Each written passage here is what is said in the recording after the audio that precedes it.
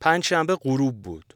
روی باند مشکی تازه‌اش نشسته بود و داشت میکروفون به دست به آدمایی نگاه میکرد که به طرف عمارت باغ فردوس میرفتن یا برمیگشتن. باند و میکروفون رو یکی دو روزی بود خریده بود. رویاش این بود که رپ رو بیاره بین مردم.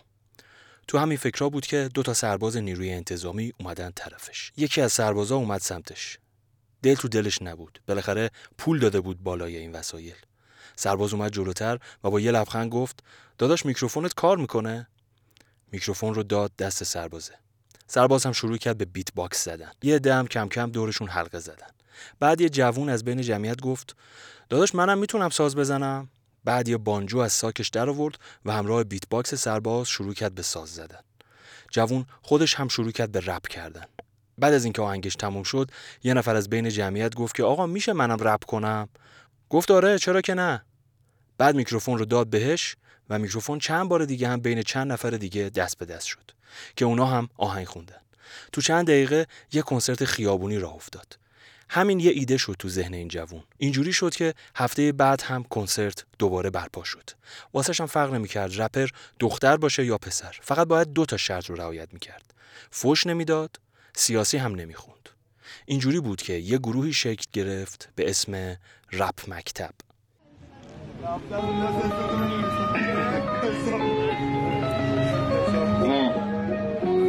مهیار سولجر یعنی سرباز همه تونم.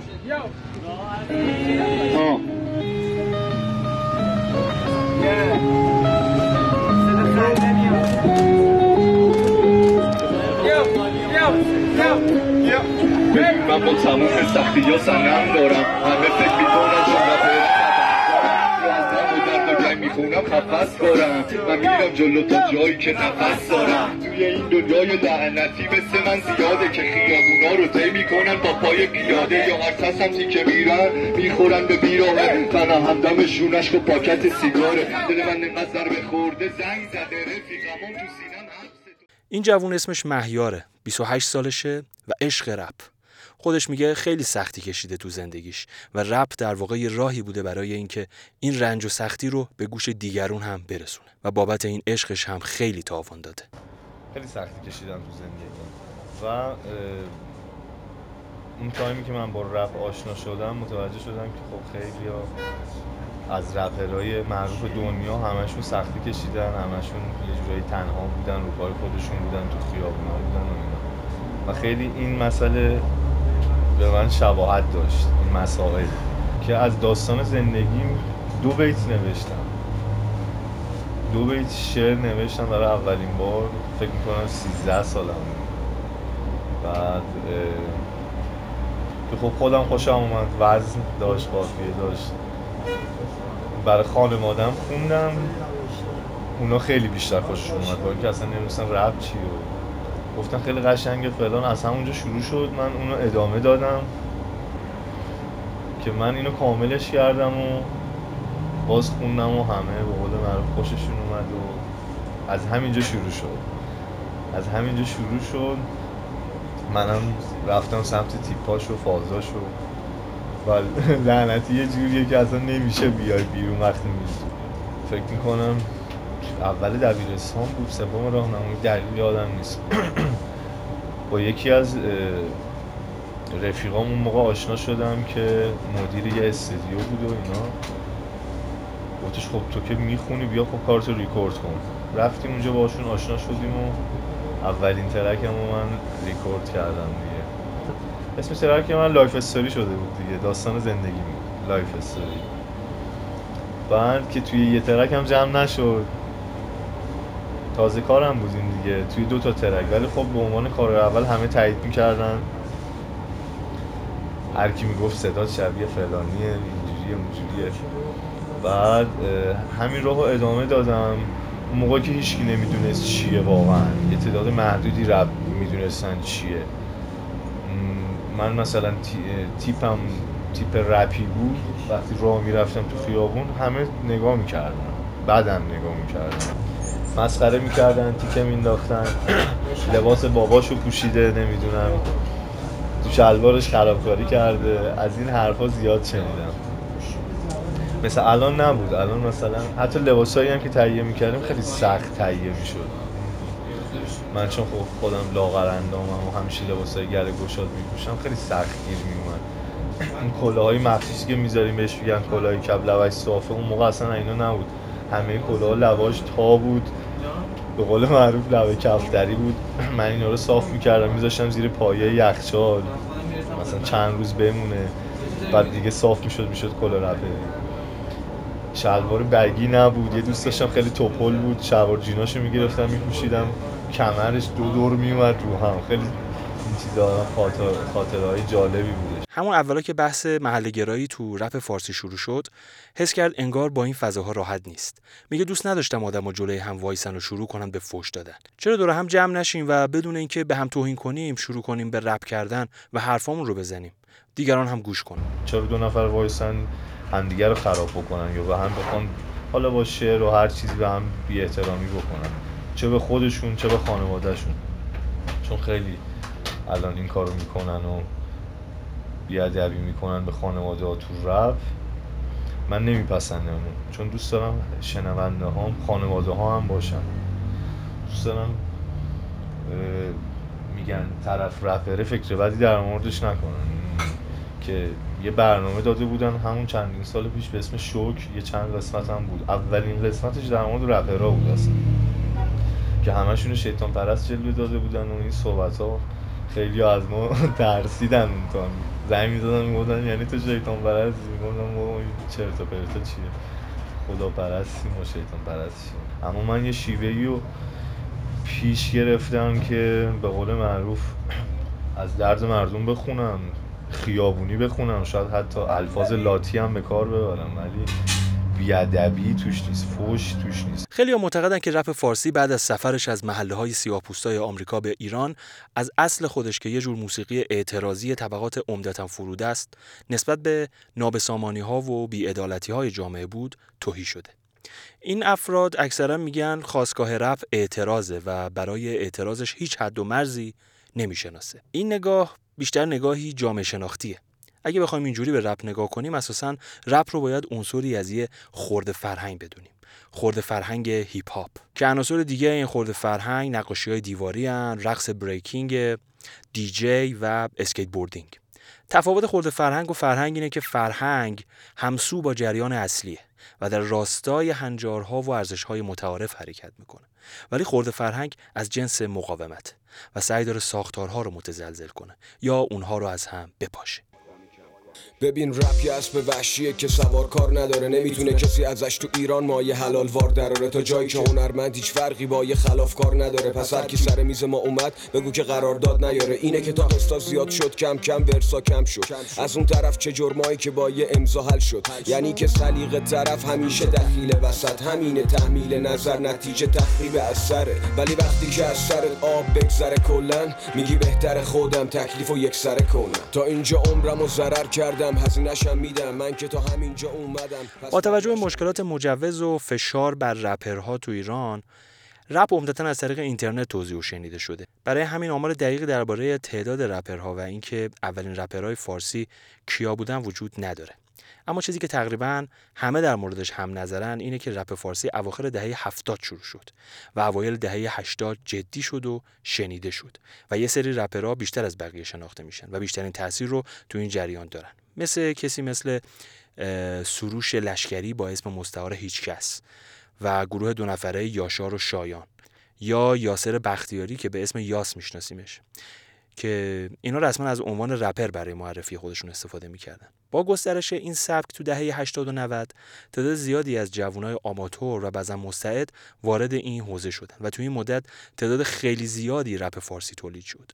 اما تعداد رپرهایی که ثابت و حرفه‌ای تو این حوزه موندن و کار کردن هنوز نسبتاً محدوده. شاید بشه یکی از دلایل این فراگیری موقت رپ رو تولید نسبتاً ارزون موزیک رپ دونست. اما اگه از بحث مبدأ رپ فارسی بگذریم، به نظر میرسه این موج دوره‌های مختلفی رو پشت سر گذاشته و متأثر از شرایط جامعه تغییر کرده. شاهین که به اتفاق دوستش کامران پادکست آمپاژ رو در مورد موسیقی تولید میکنن، معتقد رپ فارسی از دهه 80 که کارش رو شروع کرد تا امروز چند دوره مشخص داشته. شروع پادکست فارسی از اونجایی میاد که رپ فارسی. آره ببخشید شروع رپ فارسی از اونجاییه که اولین نفر سندیه. سال من در مورد سالا مطمئن نیستم، احتمالا اشتباه بگم، یا 72 یا 75. یا آلبوم میده توش شروع میکنه رپ کار کردن.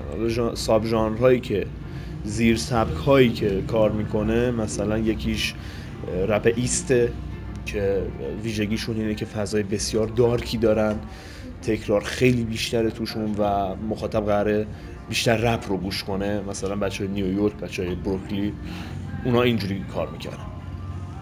بعد اینجوری شروع میکنه کار کردن و جامعه ایران، یعنی حالا من به عنوان مثال کسایی که دیدم، خب اقوام خودمونن که اینو دوست داشتن، بهش میگفتن کار جدید. من یادم بابام میگفت این دیوونه بازی هایی که در میاره جالبه. و بنده خدا هیپ هاپی که اومد کار کنه به عنوان دیوونه بازی انتخاب شد پیشش. اتفاقا حرفای درستی هم زد اون موقع. اومد راجع به بیکاری خوند، اومد راجع به میشه گفت راجع به فشار اجتماع روی مردم گفت، روی جوونا گفت یکم، اومد یکمی راجع به فحشا گفت تا حدی. بعد دیگه ترکاش راجع به اعتیادم گفت. توی یه آلبوم اینا رو میاره کنار هم. اما فضای کار، شاید لهجه سندی، شاید سازبندی که داره، شاید ترکای قبل و بعدش باعث میشه که جدی گرفته نشه. یعنی هیچ کسی اون آهنگا رو گوش نمیده بگه او چقدر جامعه بده، میگن که او چه دیوونه بازی نسبتاً جالبیه.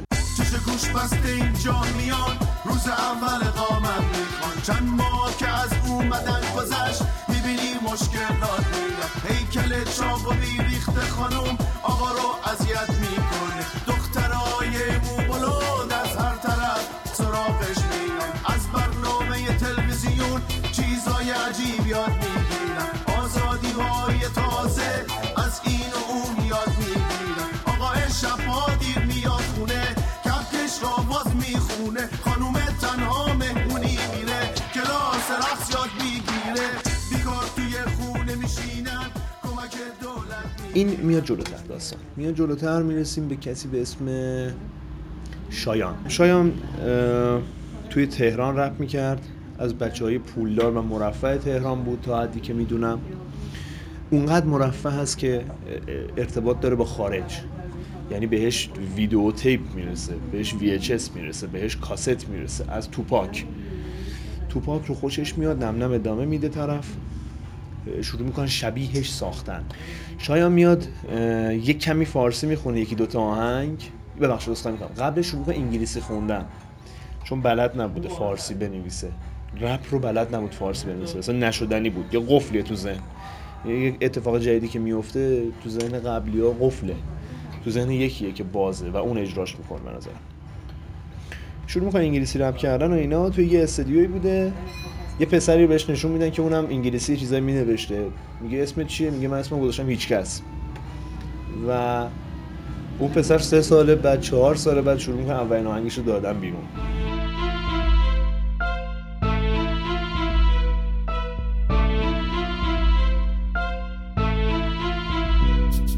تهرانه یعنی شهری که هرچی که توش میبینی باعث تحریک روح تا تو آشغال دونی، میفهمی تو هم آدم نیستی یا آشغال بود. اینجا همه گرگم، میخوای باشی مثل بره، بذار چشا گوش تو من واکنم یه ذره. اینجا تهران لعنتی شوخی نیستش، خبری از گل و بستنی چوبی نیستش. اینجا جنگل بخور تا خورده نشی، اینجا نصف عقده‌ای نصف وحشی، اختلاف طبقاتی اینجا بیداد میکنه، روح مردم و زخمی و بیمار میکنه. کنار همه فقیره و مایه داره خفه توی تاکسی، همه میخوان کرایه ندن، حقیقت روشن خودتو به اون راه نزن، روشن‌ترش میکنن پس بمون جا نزن. خدا پاشو من چند سالی با درد دارم، خدا پاشو دینشو ناراحت از کارم، کجاهاشو دیدی تازه اول کارم، خدا پاشو من یه آشغالم با درد دارم، خدا پاشو من چند سالی با درد دارم، خدا پاشو دینشو ناراحت از کارم، کجاهاشو دیدی تازه اول کارم، خدا پاشو. خب با شروع هیچکس، البته با شروع شایان، ما کروها، اکیپ‌ها و گنگ‌های رپ رو می‌بینیم. هیچکس شروع میکنه به محله پرداختن، حالا اصطلاحش مثلا میگفت رپ خیابونی میخونن. برای این سند زدن فضاهای عمومی به نظرم یک کمی به اینا کمک میکرد که هویت داشته باشن.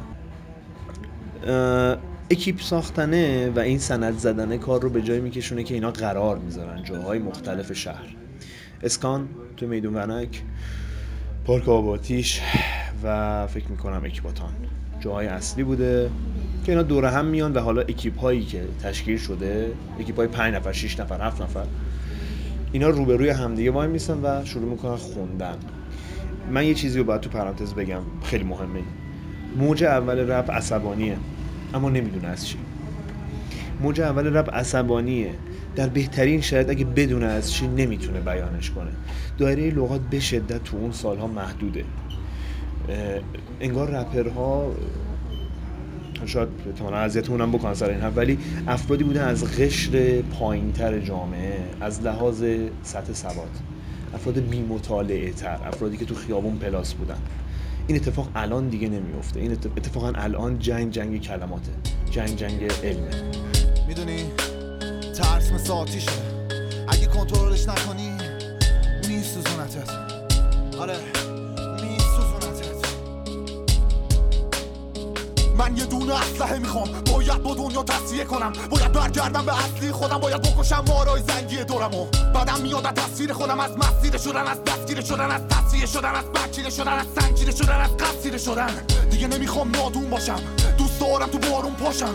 کیا دنیای آروم دارن، کیا مثل من طاعون دارن، کیا مثل من آشوب دارن، کدوم احمقای چارچوب دارن، کیا مثل من خواب دوست دارن، کیا مثل من کابوس دارن، کیا دلهای رنگی دارن اما واسه بقیه مثل تفسیگارن، کیا دلهای سنگی دارن، کیا با خدا موندن و نشتی دارن، کیا حالت منگی دارن، کدوم احمق و دلتنگی دارن، کیا مثل من میمارن توی در دیوارن مثل مرد میمارن.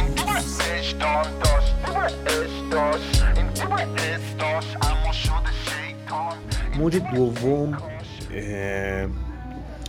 مهمونی توش مهمتره، ولی هنوز عصبانیت هست. انشقاق بیشتر شده،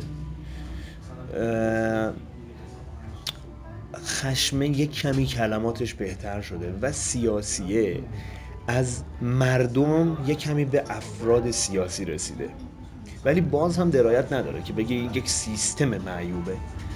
باز هم میگه فرد. من اینو مثالی که میخوام بزنم مثلا نامه به رئیس جمهور بهرامه.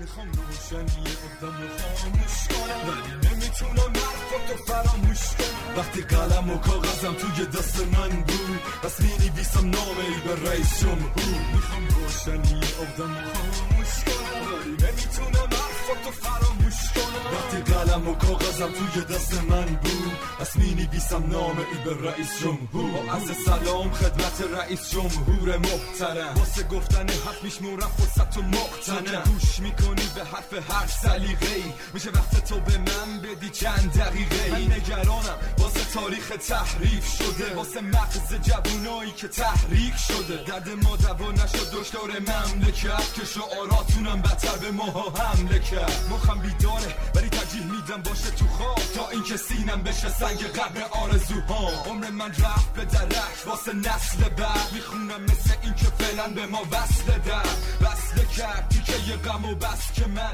میبینم نابغه هامونم شدن نسل گرد.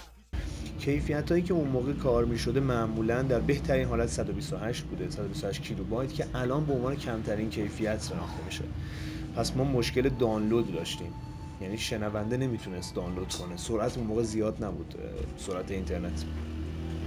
سایت هایی سر بر میارن که موزیک میذارن، نم داره سرعت تولید آرتیست بیشتر میشه، استدیوها شماره هاشون رو پخش میکنن و اون آتش ملت برای کلمه استدیو داره چشمش به وجود میاد. تبلیغات استدیوها زیاد میشه و ما فحاشی رو توی موزیک داریم در میابیم. شایان اونقدر فوش نمیداد، بجا فوش میداد. البته من به بجا و بیجا و اینا اصلا معتقد نیستم، ولی خودش میگه من بجا فوش میدم. اجباری ندارم به فوش دادن، پیش بیاد میدم. ولی ما به جایی رسیدیم که فوش باید باشه. دنیای رپ فارسی بزرگتر شده به این معنی که داره بیشتر از خارج میاد توش. افراد با صداهای عجیب غریب دارن میان تو و اینجا صدا مطرحه. یعنی به نظرم دوره دوم که شاید 3-4 ساله یا شاید کمتر صدا مطرحه. ما بازم آدمایی میبینیم که دایره لغات محدوده، چیزی ندارن بگن، اما صداهای عجیب غریبی دارن. مثلا صدا اگزوز میده طرف، صداش اصلا نمیشه گوش داد. بعضی وقتا صداها رو عوض میکنن پشت میکروفون. بحث صدا سازی مطرح شده. خشمه به جای اینکه بره رو کلمه اومده رو صدا، حتی رو بیت هم نمیتونه بره. به نظرم اون موقع آهنگسازها قدرتش رو نداشتن. پس هر چیزی که هست اینه که رو خودش کار کنه.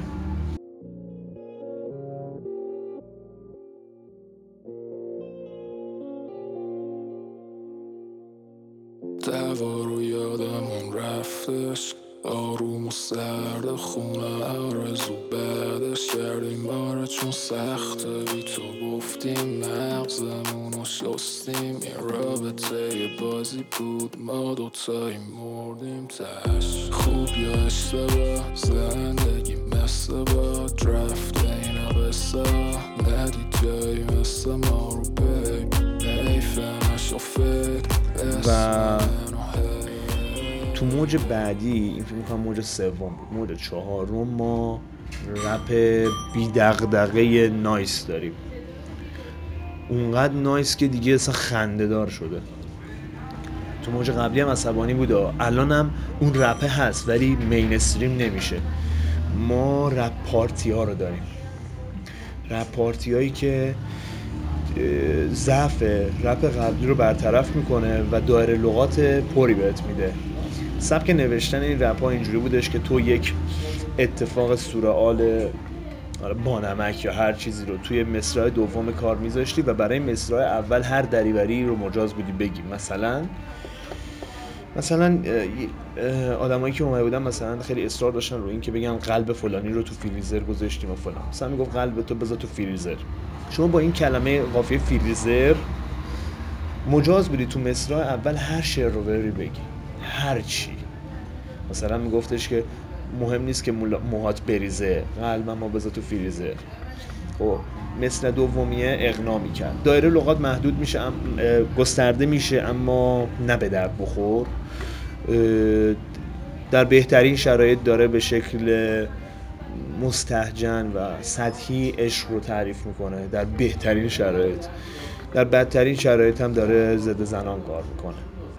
و منم دارم راجع مینستریم حرف میزنم الان. ببین زیرزمین این اتفاق همین دوره‌ای که پارتی و اینا هست، ما رپ گنگ داریم، ما رپ از بی اعصاب داریم، ولی مشکلش باز هم میگم کلمات محدودشه. نمیتونه بگه و این ضعف رو میاد این 6 و 8 با دریوری گفتن رفت میکنه و رپ از زیر زمین میاد روی زمین، قشنگ اوج میگیره. اون بازار کچل ایران که توش بهترین شرایط موزیکا آدم ده جمعه بعد از ظهر آبان میندازه و غمگینه موزیک پاپ، یهو با دامبولی های مواجه میشه که مجوز نمیگرفتن هیچ وقت و اصلا کسی فکرش نمیکنه بشه تولید کرد. این دامبولی که اینا میخواستن اینور اغنا میشه و رپ میاد تو مهمونی های عوام. بابای من که از رپ بدش میاد شروع میکنه رپا رو گذاشتن.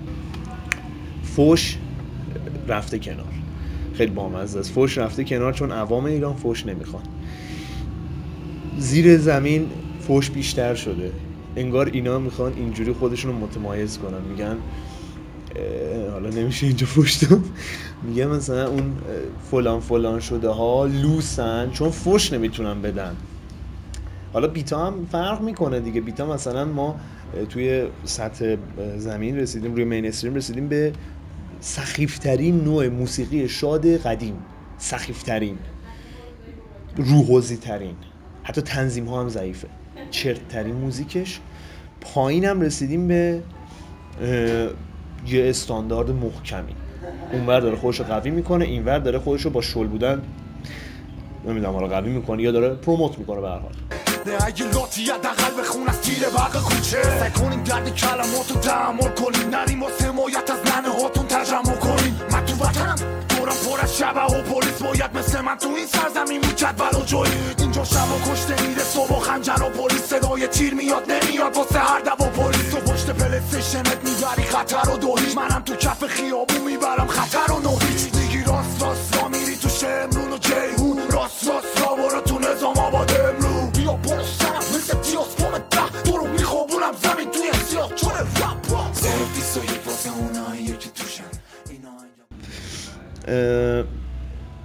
خب نسل بعدی که میاد اسم میذاره رو رپ، اسمشو میذاره رپ 6 و 8.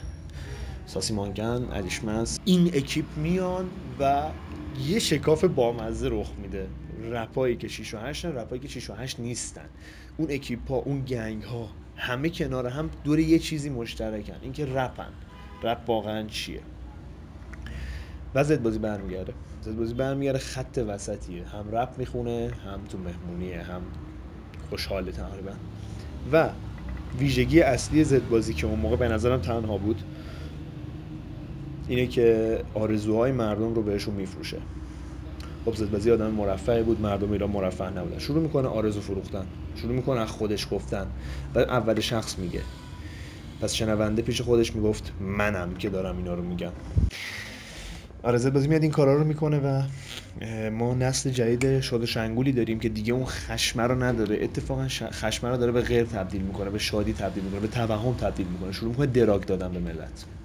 اوکی، ما یکی رو داریم که میزنه میرقصه، یکی رو داریم که تو واقعیت تو تا حد ممکن داره توف میکنه، یکی رو داریم که میگه آقا ول کن، بیا با هم دیگه خوشبخت باشیم، حداقل تو هنسفری تو پولدار باش، تو وقتی که هنسفری داری.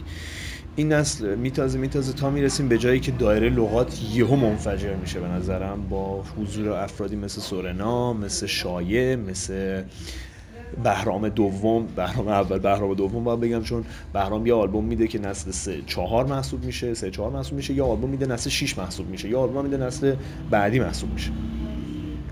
دایره لغات منفجر میشه. آدمایی که مطالعه کردن، آدمایی که حداقل کاری که کردن جهان بینی داشتنه، بودیسم، هر چی که هست اینا یه جهان بینی دارن. آدمایی هستن که خشم دارن بلا استثنا، همه عصبانی هستن و میتونن بگن. این همراه میشه با به نظر من موجی مثل جامعه ایکس توی آمریکا که تو ایران داریم، بچه‌هایی که کلید واژه‌هاشون کلمه‌هایی مثل لش، چت، قفل و حضور گل و ماریجوانا تو ایران. ما یه آدمی داریم که منگ دو دسته میشه، یا شروع میکنه شادی کردن که با همون اکیپ زدبازی اینا که الان بزرگتر شده و داره ضد زن میخونه، داره ضد شاید بگم ضد مردم هم حتی میخونه، ولی شادی پخش میکنه، و یه اکیپ دیگه‌ای که معمولاً مرد سالارن، اکثرانش مرد سالارن، ولی دارن راجع به مشکلات غر میزنن. این نسل بعدیه که من فکر میکنم اینجاها دیگه از رپ میام بیرون، میگم که آقا من دیگه نیستم. دلیلش هم اینه که خود ما اون موقع اون خشمه رو خالی میکردیم پشت میکروفون. از اینجا به بعد دوستای من گفتن که بیایم راجع به دختر و دراگ بخونیم. من گفتم که خب والا تا مهمونی که رفتم عروس خالمه، من راجع به چی بخونم؟ دراگم که نمیزنم. نه خوبیم نه بدیم، هم دیگر رو بلدیم، دنیا داره میرونه رو صندلی عقبیم، اینجا مثل سیرکی و ما تیک و پاره دنبال آتیش میدویم، دل طلبکار رو رازیش میکنیم، ولی بازم توی چون جات بیاد عشق دیگه، بازم عشق زندگیمه، له شدیم مثل میوه، باید بریم دیگه، این همه چیز بین ماست، تو سرم این تاس میچرخه، تو بودی و یه لباس بودی، تو بغلم، گردن بود رو لبم، آفتاب طولو اصلا نمی‌کرد اون روز، فقط من و تو با نور شم، کاری کرد آروم بشم، صدا تو بارون شب و تو خوب داغون شم، باستم صبحی و سیگار صورتی، اونم تویی که تنها دوست منی، تو مهمونی یا بعد شیطونی اون پاپای دامبلی که گفتم اونا منقرض میشن اینجا، اونا سخیف محسوب میشن، چون اون نسل آرزوده کارش با کیفیت اینا میرن کنار. مهمونی ها از غیر دادن و لامپ عوض کردن به مشت زدن تبدیل میشه، یعنی 6-8 میره کنار، نم نم هاوس میشه موزیک مهمونی نسل جوان. و تو نسل بعدی به نظرم ما با دایره لغات بسیار بزرگتر، خشم آگاهانه تر، یعنی ما سروش هیچکس الان رو که میبینیم کم آهنگ میده، ولی وقتی آهنگ میده داره از بن ریشه میزنه، و پیچیدگی زبانی بیشتر ما قدیم نیاز نبود فکر کنیم راجع به آهنگی، تحلیلی راجع به آهنگی بشنویم، ولی الان نیاز بنویسی ببینی این داره چی میگه، نیاز الگوریتم پیدا کنی. یه پیکرق شرم سلامتی بیدارای شهر، اگه لوم میره پای مثل شهر، بگو همه آماده شن، نتیجه اصلا نمیده مسیح، هنو اسیر بدن به یاد اونی که اشکی واسه آزادیش دنبال وسیقه نرفه خر شیطون نمیام پایین، زیر پا ملف سبز شده چریده همش، نفسم برید بخیه زدن، بگو نگران نباشن چاقون تمیز لبش، ببین چرخدنده های ماشین سرمایه دارن، روغن کاری میشن با چربی بدن، شهبت میلنگ مسیح فنر، اشکی نمیخواد کسی رو ناراحت کنه، همه شدن وکیل پلنگ و اساسی رو اسم خلیج، فقط تو عمق فاجعه خرد میشه نهنگ. روی زمین که هنوزم دارن میزنن و میرسن و مهمونی کیفیت‌ها بهتر، دایره لغات‌ها گسترده‌تر، ولی همچنان دریوری. یک اتفاقی که اومده ضد جریان باشه خودش شده یه جریانی که داره پولساز میشه. یارو مثلا اون لباس رو میپوشید که بگه من ندارم که لباس سایز خودم بپوشم، مجبورم 3 سایز بزرگتر بگیرم که اگه چاق شدم بچسبه، یا اصلا این لباس تانا که من نمیدونم برای کی بوده، الان رسیده به اینجا که خب من لباس 2 سایز بزرگترم از فلان برند بگیرم بهتر تو تنم وای میسه. اون اواسط دهه 80 بود که رپ فارسی پاش به تلویزیون هم باز شد، با صدای رضا عطاران تو سریال متهم گریخت تو سال 1385. همینطور وزارت ارشاد با دادن مجوز به آلبوم اسکناس با صدای شاهکار بینش پژوه تو دهه 80 و آلبومی با صدای کاوه عابدین تو دهه 90 به این نوع موسیقی با عنوان من درآوردی گفت‌آواز تن داد. این عنوان رو وزارت ارشاد تو سال 93 مطرح کرد و به نظر می‌رسید هدف این بود که رپرها به جریان اصلی موسیقی رو به نوعی موسیقی خنثی رو بیارن که در راستای سرگرمی صرفه و از موزیک زیرزمینی و خشن که بعضاً محتوای اعتراضی داره دور بشن. البته این عنوان هم مثل خیلی عناوین رسمی دیگه هیچ وقت فراگیر نشد و جز تو احکام و نامه‌های اداری هیچ وقت از طرف مردم و رپرها و اهالی هیپ هاپ مورد پذیرش قرار نگرفت. در اکثر موارد این سیاست‌های از بالا به پایین که سیاستمدارا بهش فرهنگ سازی میگن جواب نمیده. در مورد گفت آواز همینجوری شد. اینم بگیم که این اواخر صدای حمید صفت رو فیلم شاهکش پای رپ رو به طور جدی به سینمای ایران هم باز کرد. بگو هیچکی باشه عشقم بد نگرد، چند لرچی خاطره داریم عقب پرپره، توی مردادیم اما امشب از زمین شبای زندگیم سرتره، اگه تنت یخ زده این بار به جا بالا کف پایین شر و برف زده، بابا من تنها خوشگلم شب یلدام برو، چرا شب صبح نمیشه، چرا هرچی بهت میگم تو دلت قرص نمیشه، تشکیل اینه که تو رفتی من رسیدم به تش تای تلخی، بس سلامتی خود تلخی، سلامتی بغض بعد مستی، اگه تنت یخ زده بگو، اگه دلت واسش مثل من لک زده بگو با سوز بخو ننه سرما، با سوز بخو که هنو تنها بخو حکمم بیامون فردا، بخو که خفه شدم لای همه حرفا، بخو سلامتی همه مردا، همه اونایی که جون داده که فقط یه نفر نگه تنها نخر، تو دهش به من و همه جنگام سرت، من میبوسم اون تنابی که سره تو ببره منو تایید.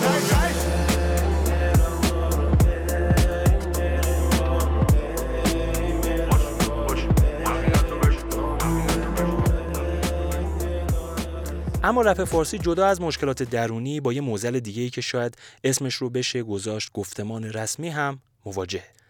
منظور از گفتمان رسمی الزاما نهادهای رسمی حکومتی نیستند، البته اونا رو هم نباید نادیده گرفت، ولی خب خیلی از موسیقیدانهای جریان اصلی موسیقی که سلیقه عمومی امروز جامعه رو شکل میدن هم زیاد نظر مثبتی به این موسیقی ندارن و حتی خیلی هاشون حتی اگر با این ژانر سر دوستی داشته باشن معتقدن که رپ در زبان فارسی زیاد جدی نیست.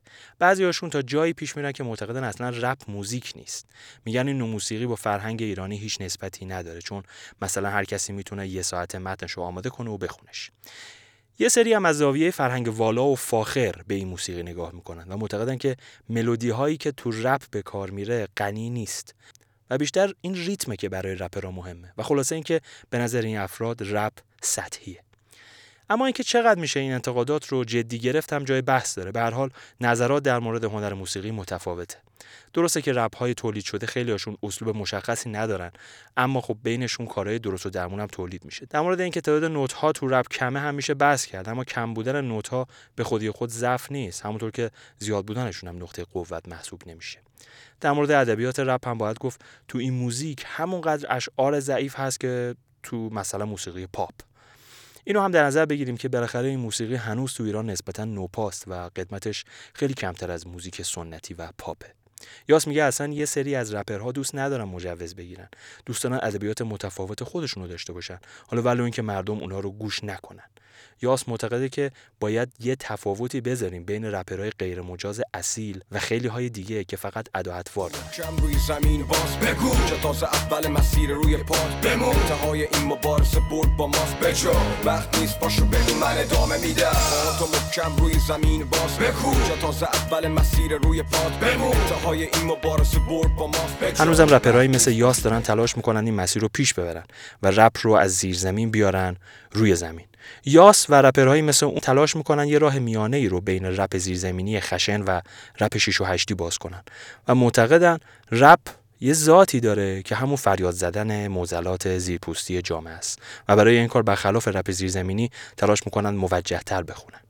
یه جورایی شاید بشه گفت هنجارمندتر بخونن. هرچند شاید تو این چارچوب موجه به نظر بعضیا یه سری چیزا ممکنه از دست بره، اما این رپرها معتقدن حداقلش اینه که معضلات بازگو میشن و مردم بیشتری راغب میشن که رپ گوش کنن. اصلا هیچ ممنوعیتی نداره رپ، هیچ ممنوعیتی نداره، ولی هر کسی میتونه برای خودش چارچوبی داشته باشه. مثلا یاس چارچوبای خودشو داره، تقریبا منم چارچوبام شبیه اونه که فوش توش نداره، بیادبی نداره، سعی میکنه یک کار تاثیرگذار بخونه. چون گفتم اسمشو گذاشتیم رپ مکتب و من اجازه میدادم هر کسی که میتونه بیاد بخونه، این مسئله رو از قسمت دوم به بعد دیگه همه میدونستن، حتی اون کسایی که گذری رد میشدن اونجا اینو میفهمیدن که هر کسی که بخواد میتونه بیاد بخونه، فقط مثلا اگه رپ فوش فلان اینا نمیشه. مهیار هنوز هم هر پنجشنبه بساطش رو پهن میکنه، اما نه دیگه تو خیابون باغ فردوس که چند وقتی نیرو انتظامی اونجا رو قرق کرده و درست جایی که رپ مکتب برپا میشد یک کیوسک زده. مهیاری که دو جلسه‌ای رپ مکتب رو برد توی پیست اسکی پارک نهج البلاغه، ولی چون دوست داره توی محله خودش این کارو بکنه و از طرفی هم اونجا خیلی خانواده‌ها نمیان، قصد داره جای جدیدی برای این کار پیدا کنه.